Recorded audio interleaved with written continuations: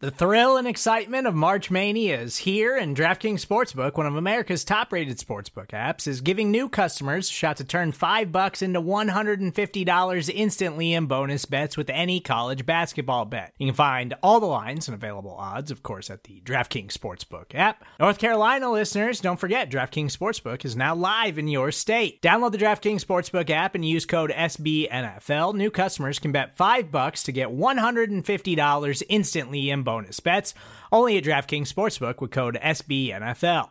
The crown is yours. Gambling problem? Call 1-800-GAMBLER, or in West Virginia, visit www.1800gambler.net. In New York, call 877-8-HOPE-NY or text HOPE-NY. In Connecticut, help is available for problem gambling. Call 888-789-7777 or visit ccpg.org. Please play responsibly on behalf of Boot Hill Casino and Resort. 21 plus, age varies by jurisdiction. Void in Ontario. Bonus bets expire 168 hours after issuance. See dkng.com/bball for eligibility, deposit restrictions, terms, and responsible gaming resources.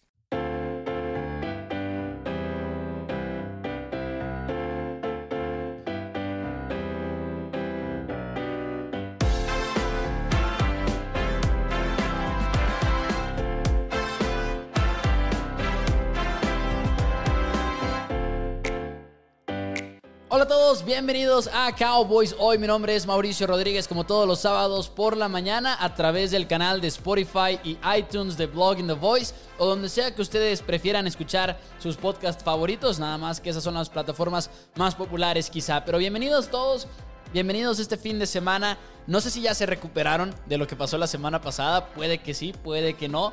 Y es que es difícil darle la vuelta a la página a algo que fue tan frustrante. Los Dallas Cowboys, lo platicábamos aquí el sábado, prácticamente en todos los en todos los programas, en todos los análisis, cualquier analista que ustedes escogieran. Es más, en la misma página de los denverbroncos.com se veían análisis similares, ¿no? De que Denver sí traía ciertas cosas buenas, pero que en general era el peor equipo en el partido del domingo pasado. Se esperaba una victoria por parte de los Cowboys. En el mundo de las apuestas eran favoritos por 10 puntos y Broncos termina dando la sorpresa. Broncos termina llegando al AT&T Stadium.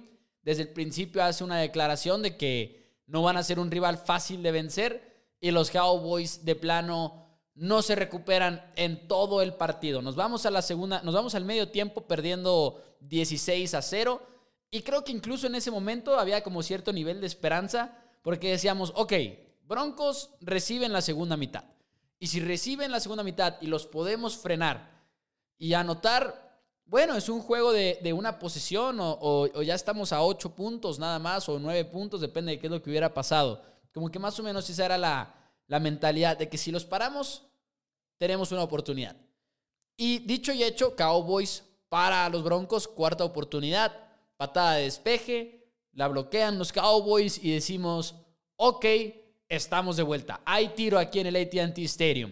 Y quizá pensábamos que iba a ser como el juego en contra de Giants o como el juego en contra de Panteras o incluso el juego en contra de Águilas, que, bueno, con las Águilas sí fue un poquito diferente, siendo sinceros, pero más bien Gigantes, Panteras, estos partidos que se complicaron en la primera mitad, pero que en la segunda mitad los Cowboys se veían como un equipo completamente diferente y además de diferente, superior a su rival. Pero luego ya escuchamos a los árbitros, pasa la cosa rara, algo que casi nunca vemos en la NFL, que es que bloqueas la patada de despeje, pero la patada de despeje pasa a la línea de golpeo, y como la toca un jugador de los Dallas Cowboys, en este caso fue Nahshon Wright, apenas le alcanza a rozar el balón, es bola viva, y la tienen los Broncos de Denver, primera oportunidad y 10. Y ahí fue más o menos cuando dijimos, ok, de plano el mundo no quiere que ganemos el día de hoy, ¿no? Fue más o menos lo que nos estaba diciendo el universo en ese momento del domingo pasado. Pero luego todavía se crece la esperanza por unos cuantos minutos más, porque frenan en 3 a los Broncos, 19-0, y depende de ustedes cómo contabilicen las posesiones en la NFL. Dijeron, seguimos en la misma situación, porque para mí, al menos en lo personal, un juego 16-0 es un juego de 3 posesiones. Oye, pero puedes anotar conversión de 2 puntos y estás en realidad a 8 y 8, 16. Es un juego de 2 posesiones. Sí, pero seamos sinceros, es muy difícil anotar 2 touchdowns y en esos 2 touchdowns además convertir por 2 puntos en cada una de ellas. Entonces creo que lo maduro estadísticamente hablando sería contarlo como un juego de 3 posesiones. Y el juego se va a 19-0, sigue siendo un juego de 3 posesiones. Entonces por ahí hubo un momento en el que yo sí llegué a pensar, todavía los Cowboys podrían llegar a remontar este partido. Pero no, nunca se les vio ni pies ni cabeza, y creo que a estas alturas de la semana ya lo saben. No hemos visto algo que nos haya hecho cambiar de opinión en lo absoluto. Pero antes de que demos la vuelta a la página, antes de que digamos, ya, me olvidé del juego en contra de Broncos, en el cual los Cowboys perdieron 30-16 en el marcador, pero que en realidad se sintió más como un 30-0, porque creo que es como todo el mundo lo sintió. Esos 2 touchdowns de Cowboys sí vienen en lo que es tiempo basura. La temporada del 2020, muchos decían que las yardas de Dak Prescott venían en tiempo basura, cuando muchas veces no era cierto, sobre todo cuando terminaron ganando uno de sus juegos. Hay gente que ha dicho que las yardas, por ejemplo, de Prescott en el juego en contra de Falcons del año pasado, que eran en tiempo basura. Y cómo eran las cosas, que incluso ese juego lo terminaron ganando. Pero lo de Broncos sí fue tiempo basura. Cuando anota Malik Turner 2 touchdowns, qué buen juego para Malik Turner, por cierto. Ve tiempo de juego al final del día. Él fue quien bloqueó la patada. Además, un buen juego para Turner. Sin embargo, antes de que demos la vuelta a esta página y antes de que digamos ya, me quiero olvidar de todo lo que tenga que ver con Cowboys contra Broncos, quiero comentar algo que sí no se ha hablado, algo de lo que no se ha hablado en lo absoluto, y son 3 cosas positivas que los Cowboys nos enseñaron en contra de los Broncos de Denver. Muchos dirán, 3, ¿encontraste 3 en ese partido? ¿Cómo es posible? Estabas viendo otro juego. Pero sí, son 3 y aquí les van. Empezamos con la número 1, que yo diría el nivel de juego de La'el Collins. Se ha hablado mucho de la línea ofensiva, se ha hablado mucho de la reincorporación de Collins a esta alineación después de la suspensión y demás. Y poco se sabía acerca de cómo va a regresar Collins, ¿no? Va a venir oxidado, 5 semanas de acción. ¿Acaso Terence Steele, después de que le dieron el juego en contra de los vikingos, va a tener una mejor noche o va a tener más oportunidades de pelear por ese puesto? Pero los Cowboys dijeron, vamos a mover a Terence Steele al lado izquierdo, ya que no está Tyron Smith, y vamos a dejar a Collins del lado derecho.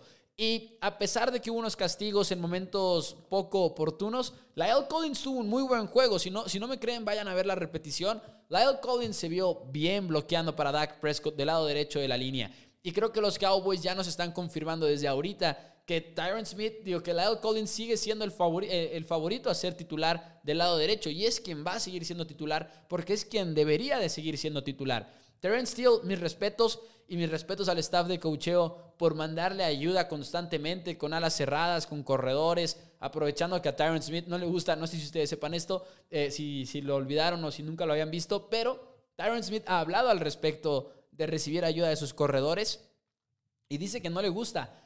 A Tyron Smith no le gusta que un corredor lo apoye en bloqueo aéreo porque a veces siente que le estorba. Entonces, Cowboys se dedicó mucho a apoyar a Terence Steele del otro lado de la línea y lo hicieron muy bien los Cowboys en todo ese sentido.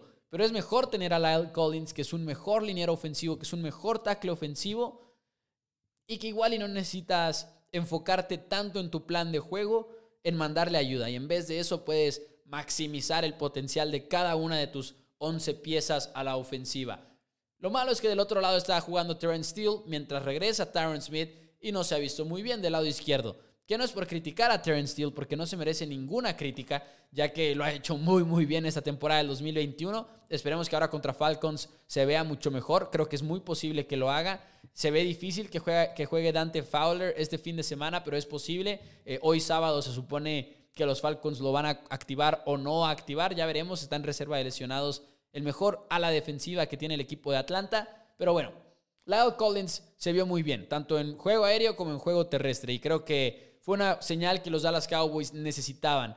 Y creo que Collins seguirá siendo el titular de este equipo del lado derecho de la línea ofensiva. Esa es la número 1. Número 2, Micah Parsons sigue haciendo un poco de todo y lo sigue haciendo muy bien. Creo que como linebacker, el mejor juego que le hemos visto a Micah Parsons es el que vimos en contra de Vikingos de Minnesota. Pero ahora contra los Broncos de Denver fue de los pocos puntos positivos de la defensiva. Sigue enseñándonos Micah Parsons en jugadas clave cómo puede pisar el acelerador, cómo puede cambiar de dirección, cubrir todo el campo, no importa en qué punto esté y hacia dónde vaya la jugada. Micah Parsons es un misil que va en camino hacia el ovoide y se ha visto muy bien. En la semana pasada, 2 sacks y medio en contra de Teddy Bridgewater, cuando el resto de la línea defensiva de los Cowboys jamás generó presión más que en la primera serie. En la primera serie Cowboys se veía imparable y parecía uno de esos juegos en los que dijimos, ok, va a haber presión encima de Teddy Bridgewater todo el partido. Y después de eso no fue el caso. Parsons se lleva 2 capturas y media, pero el resto del equipo batalló mucho. Micah Parsons, mis respetos. En un partido en el cual la defensiva, además de eso, falló 14 tacleadas en el mismo partido, la marca más alta de esta temporada para Cowboys. Micah Parsons sí se vio bien y fue uno de los puntos positivos del juego en contra de Broncos. Y número 3, supongo que Dak Prescott está sano. Dak Prescott se vio muy mal en contra de Denver, muy pero muy mal. Pases erráticos, hubo momentos en los cuales hasta tomó malas decisiones en la línea de golpeo antes de sacar la jugada, lo cual es tan poco característico de Dak Prescott, pero sucedió. Y el ejemplo más claro de ello fue en cuarta oportunidad y 1 en la primera serie ofensiva.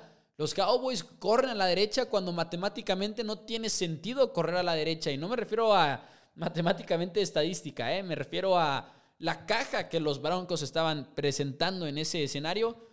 Por matemática, el quarterback está obligado a cambiar la jugada. No debes de correr en esa dirección. Es algo que normalmente Prescott alcanza a ver y alcanza a diagnosticar antes de sacar el ovoide, que es algo que yo no me di cuenta cuando lo estábamos viendo en vivo. Lo noté hasta ver la repetición. Pero Dak Prescott toma esa... no le importa, saca la jugada igual y un voto de confianza en Zach Martin, en La'el Collins, de que podían conseguir esa yarda para Ezekiel Elliott. Justin Simmons, de hecho, entra del otro lado porque como que Elliott no se clava en la línea y además Justin Simmons entra prácticamente sin ser bloqueado. E incluso que tú digas, porque podría ser justo asumir que igual y no había una jugada alternativa para los Cowboys en ese escenario, que yo en lo personal lo veo difícil, no lo termino de creer, pero que tú digas, bueno, Dak Prescott no cambió la jugada porque no había una jugada a la cual cambiarla, que a veces en ciertos escenarios es el caso, incluso para los equipos de la NFL, pero por lo menos pides un timeout, porque es cuarta oportunidad y 1, no es tercera, no es de que tenga otra oportunidad. Así que eso fue muy negativo, pero regresando a lo positivo, creo que Dak Prescott se vio sano, creo que todos sus errores no tuvieron que ver con la pantorrilla, y creo que él mismo lo ha dicho, y Kellen Moore y Mike McCarthy, creo que no están diciendo mentiras. Creo que Dak Prescott está sano, así que eso es bueno saberlo, sobre todo si estamos pensando en el futuro de la temporada, ¿no? Igual y contra Falcons se ve muy bien, y confirmamos que la pantorrilla no es lo que limitó a Dak Prescott en contra de Denver, sino simplemente que se vio mal, ¿no? Como el resto del equipo se vio mal. Así que ahí lo tienen, 3 positivos para esta ofensiva, para este equipo en general más bien, de los Dallas Cowboys. Batallé para encontrarlos, pero los encontré. Ahí están 3 positivos de los Dallas Cowboys. Y después de eso podemos avanzar a lo que viene este fin de semana por parte de los Falcons de Atlanta. Viene un juego que es difícil en ciertos sentidos. Voy a corregirme. No es necesariamente difícil como un partido. Son los Falcons, y para que se den una idea en términos de eficiencia, los Falcons son el equipo número 31 en la NFL. Y eso incluye ofensivamente hablando se han visto mal, defensivamente se han visto mal, y en equipos especiales también se han visto mal. Pero van 4-4, y entre esas 4 victorias está una sorpresa en contra de los Santos de Nueva Orleans apenas el fin de semana pasado, la misma semana en la que Cowboys cae en contra de los Broncos, los Santos caen en contra de los Falcons.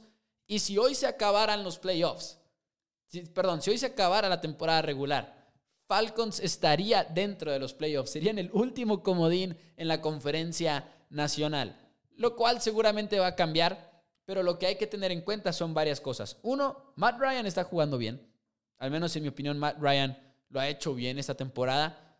Número 2, tienen problemas en las trincheras, eso sí. Son una de las peores líneas ofensivas en toda la NFL. Cada uno de sus linieros ha permitido por lo menos 10 presiones esta temporada. Pero tienen armas que hacen a esta ofensiva un poquito más o menos un dolor de cabeza. Porque tienes, primero que nada, a Kyle Pitts. Kyle Pitts, para quien no lo conozca, ala cerrada del equipo de Falcons, seleccionado con el 4º pick global. Los Cowboys lo queríamos durante el draft de la NFL en 2021. Era difícil que les cayera a los Cowboys, pero muchos soñaban con Kyle Pitts, porque sí es una ala cerrada y tiene esa etiqueta, pero parece receptor. Si tú lo ves jugar, los Falcons lo alinean lejos de la línea de golpeo, más o menos como cuando Rob Gronkowski lo utilizan en muchas rutas profundas, tiene muy buenas manos. Igual y no es el mejor bloqueador de todos, pero tiene el peso y la estatura de una ala cerrada, pero como está construido su cuerpo, ustedes lo van a ver este domingo, si acaso no lo han hecho esta temporada, no parece una ala cerrada normal. Se ve más flaco incluso. Como Dalton Schultz. Si se fijan, Dalton Schultz no tiene el cuerpo prototipo de una ala cerrada, ¿no? Son más flacos algunos de estos y creo que Kyle Pitts es otro ejemplo de ello. Pero Kyle Pitts incluso con un cuerpo todavía más atlético, porque creo que ese es el caso. Entonces está Pitts. Y luego está Cordarelle Patterson. Patterson es ahora sí que un receptor convertido a corredor. Lo utilizan de ambas formas. Lo utilizan muy agresivamente en el juego aéreo. Ha tenido en 8 juegos que lleva esta temporada, en 6 de ellos ha por lo menos tenido 5 recepciones. Y eso que está jugando como corredor en muchas de las jugadas. La mayoría, de hecho, se alinea detrás de la línea de golpeo. Es un dolor de cabeza porque no sabe si ponerle a un safety, no sabe si ponerle a un linebacker. Hay veces que los linebackers no van a batallar para taclearlo, pero igual y batallan con la velocidad. Y hay veces que un safety, por ejemplo, podría batallar con el tamaño, ¿no?, de Cordarelle Patterson. Entonces es difícil enfrentarte a él. Y los Cowboys podrían decir, vamos a ponerle a Micah Parsons todo el partido. Pero el problema es que igual y utilizas también a Micah Parsons para ejercer presión encima de Matt Ryan, porque no va a estar disponible Randy Gregory en este partido. Y además está lo que estos dos provocan en defensivas contrarias. Por ejemplo, la semana pasada en contra de los Santos de Nueva Orleans, hubo 3 jugadores en el equipo de Falcons que promediaron más de 19 yardas por recepción. Y eso es sin contar a Russell Gage, que ahorita está fungiendo básicamente como el receptor abierto número 1 de los Falcons, que tuvo la mayor cantidad de recepciones en este equipo de los Falcons de Atlanta. Entonces es un ataque muy versátil. ¿Y qué es lo que pasa con Kyle Pitts? Que hay quienes dicen que no lo utilizan lo suficiente, que Kyle Pitts no debería de salir una sola jugada. Ahorita está jugando más o menos en 3/4 de las jugadas de los Falcons de Atlanta, como en 76% más o menos está su cuenta de jugadas. Kyle Pitts no solo es un problema en cuanto a quién le voy a poner encima, porque tiene tal cuerpo y tiene tal tratamiento como receptor número 1, que cuando se enfrentó a los Santos le pusieron a Marshawn Lattimore, su cornerback número 1. Cuando se enfrentó a Carolina le pusieron a Stephon Gilmore. Cuando se enfrentó a Miami le pusieron a Xavier Howard. Hay equipos de la NFL que al ala cerrada de los Falcons le están poniendo a un muy buen cornerback. Y esto nos hace pensar a nosotros como seguidores de los Dallas Cowboys, ¿le vamos a poner a Kyle Pitts? Porque ¿cuál es la alternativa? ¿Ponerle a Jaron Kears encima a Kyle Pitts? A mí no me gusta ese enfrentamiento de Kyle Pitts en contra de Jaron Kears. Creo que Kears lo pierde a pesar de que lo ha hecho muy bien este año. Pero el otro problema es, ok, vamos a ponerle a Trevon Diggs. Vamos a suponer que los Cowboys le ponen a Trevon Diggs. La mayoría del tiempo Pitts va a estar jugando por dentro. A pesar de que hay veces que lo manden afuera, la mayoría del tiempo va a estar jugando en el interior. Y eso es territorio desconocido para Trevon Diggs en la NFL. Trevon Diggs ha sido utilizado por los Cowboys como un cornerback exterior. No lo han usado por dentro todavía. Y creo que con justa razón. Y Trevon Diggs tiene el tamaño y tiene las características para ponerse al tú por tú en contra de Kyle Pitts. Pero de todas maneras sería difícil asumir que Diggs gana esa batalla todos los partidos. Eso sin tomar en cuenta, eso sin considerar, eso sin ni siquiera mencionar que a Trevon Diggs no le ha ido muy bien la semana pasada y la semana antepasada. No que le haya ido mal necesariamente. De hecho, bueno, la semana antepasada sí creo que le fue mejor, porque creo que no lo buscó tanto Kirk Cousins y creo que eso es una ganancia si eres un cornerback. Pero contra Broncos se vio mal. Ya ha tenido ya más de un momento en el cual de repente falla Trevon Diggs. Creo que es un buen cornerback todavía, no creo que sea malo. Creo que hay un punto medio. Hay quienes lo describen como la gran cosa y hay quienes lo describen como muy malo, pero tiene intercepciones, y creo que ninguna de esas dos descripciones es correcta. Pero de vuelta, perdón a Kyle Pitts. Me emocioné con la conversación de Trevon Diggs, perdónenme. De vuelta a Kyle Pitts. Si le pones a Trevon Diggs, estás descuidando a otros receptores del equipo de los Falcons de Atlanta. Y algo que ha hecho mucho el equipo de Atlanta es jalar marcas con Kyle Pitts. Estoy hablando de jugadas literalmente diseñadas o aparentemente diseñadas para que Kyle Pitts jale cobertura y se desmarque otro receptor. Si ustedes se ponen a ver una repetición de los Falcons, muchas veces el balón no va necesariamente a Pitts, que viste el número 8, por cierto, sino va al receptor que está enseguida de Kyle Pitts. Y han sido muy creativos con eso. La verdad es que mis respetos a los Falcons. Y por ejemplo, la semana pasada tuvieron una jugada como de 64 yardas, como de 39 yardas, es en la que estoy pensando. La de 64 fue un touchdown de Cordarelle Patterson. Pero hay una en la cual se ve claramente que Kyle Pitts arranca del lado derecho de la formación. Y antes de que salga la jugada, se mueve, sale en movimiento pre-snap hasta el lado izquierdo y corre como un hitch más o menos, una ruta en la cual se regresa, en otras palabras, como a 7 yardas de profundidad. Y como es una jugada de play action, él y otro receptor son los únicos dos que salen a ruta. Sale un corredor también por más o menos por la línea de golpeo, pero como una válvula de escape. Pero el hecho de que al mismo tiempo de que Kyle Pitts se regresa, el otro receptor está saliendo hacia la banda, más o menos en un out, pero como a la esquina, como en un post, por así decirlo, pero a la esquina en vez de por dentro. Y Kyle Pitts, hay como 3 jerseys defensivos de los Santos de Nueva Orleans cerca de Kyle Pitts, mientras que el otro receptor se queda solo con el safety de arriba y termina teniendo la gran jugada. Entonces eso es algo que los Falcons hacen mucho y es algo a lo cual hay que tenerle mucho cuidado el próximo domingo, ¿no? Que los Cowboys no quieran, ok, vamos a ponerle a Trevon Diggs, a Pitts, y que se empiecen a olvidar de los demás jugadores. Yo creo que los Cowboys, la respuesta para enfrentarte a Pitts y la respuesta para enfrentarte también a Cordarelle Patterson, que es esa amenaza desde la posición de corredor que puede atrapar todo tipo de balones, sobre todo si tú le mandas un blitz a los Falcons, Patterson te puede hacer mucho daño, y eso es lo que le hicieron a los Santos de Nueva Orleans también la semana pasada. Creo que Cowboys sale con 3 safeties la mayoría del tiempo y esto ni siquiera es algo nuevo que yo me haya inventado, que se me haya ocurrido solo a mí. Todo el mundo está hablando de esto y creo que los Cowboys es a lo que van a recurrir porque quieres velocidad en el campo. Quieres alguien que se pueda mantener al tú por tú con Cordarelle Patterson, pero también quieres jugadores que puedan golpear y eso es lo que tienes en los safeties. No sería la primera vez en la que Dan Quinn saque a Donovan Wilson, Damontae Cassie y Jaron Kears en la misma jugada. De hecho, hasta le puso un nombre, Big Nickel, a esta defensiva, o Big Dime, cuando sean todavía más defensive backs ahí en el campo. Pero creo que esos 3 safeties van a compartir terreno de juego muchas veces en contra de los Falcons de Atlanta. Porque creo que Cowboys efectivamente va a querer a Micah Parsons presionando a Matt Ryan. No en el 100% de las jugadas, pero muchas veces.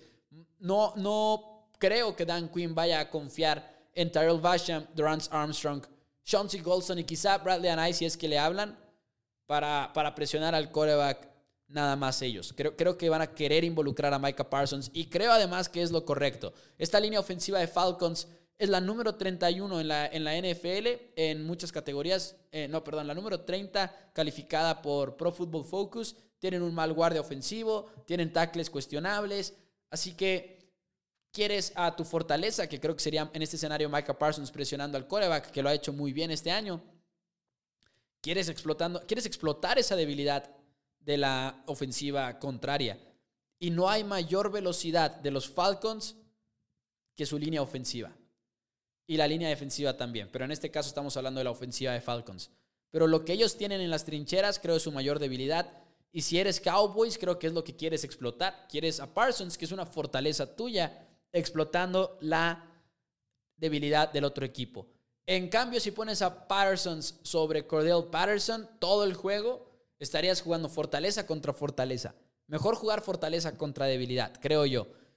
Vamos a ver qué hacen los Dallas Cowboys. Estoy muy emocionado porque creo que este es el juego de Dan Quinn. No es la primera vez que decimos esto aquí en Cowboys Hoy, pero una vez más creo que este es el juego de Dan Quinn. ¿Qué va a hacer Quinn adaptándose a la ausencia de Randy Gregory? Adaptándose a una ofensiva que te presenta tantos problemas como lo de ¿qué haces con Trevon Diggs? ¿Lo pones con el receptor o lo pones con Kyle Pitts? Quiero ver cómo contesta cada una de estas preguntas Dan Quinn el domingo por la mañana, más bien domingo a mediodía, en contra de los Falcons de Atlanta. Va a ser un juego divertido, definitivamente no es imperdible. Hay un escenario en el que Falcons puede llegar al AT&T Stadium y ganar este juego. No es mi pronóstico, yo voy con los Cowboys a ganar 36-26. Espero que disfruten el partido, va a estar bueno. Creo que la ofensiva de Falcons va a, ya saben, a responder pero no veo a la defensiva de Falcons frenando a los Dallas Cowboys. Entonces, por eso voy con Cowboys 36-26. Esperemos que los Cowboys hagan la declaración que queremos que hagan y que nos terminen diciendo de que, oigan, estamos aquí para quedarnos a pesar de que batallamos la semana pasada. Mi nombre es Mauricio Rodríguez, estoy aquí todos los sábados en Blogging the Voice. Suscríbanse al canal. Estamos con programas diferentes, con locutores diferentes a lo largo de toda la semana. Está por aquí Bobby Belt, está Tony Casillas, Megan Murray, Kelsey Charles y mucho más. Nos vemos la próxima semana. Síganme en Twitter, @MauNFL. Muchas gracias.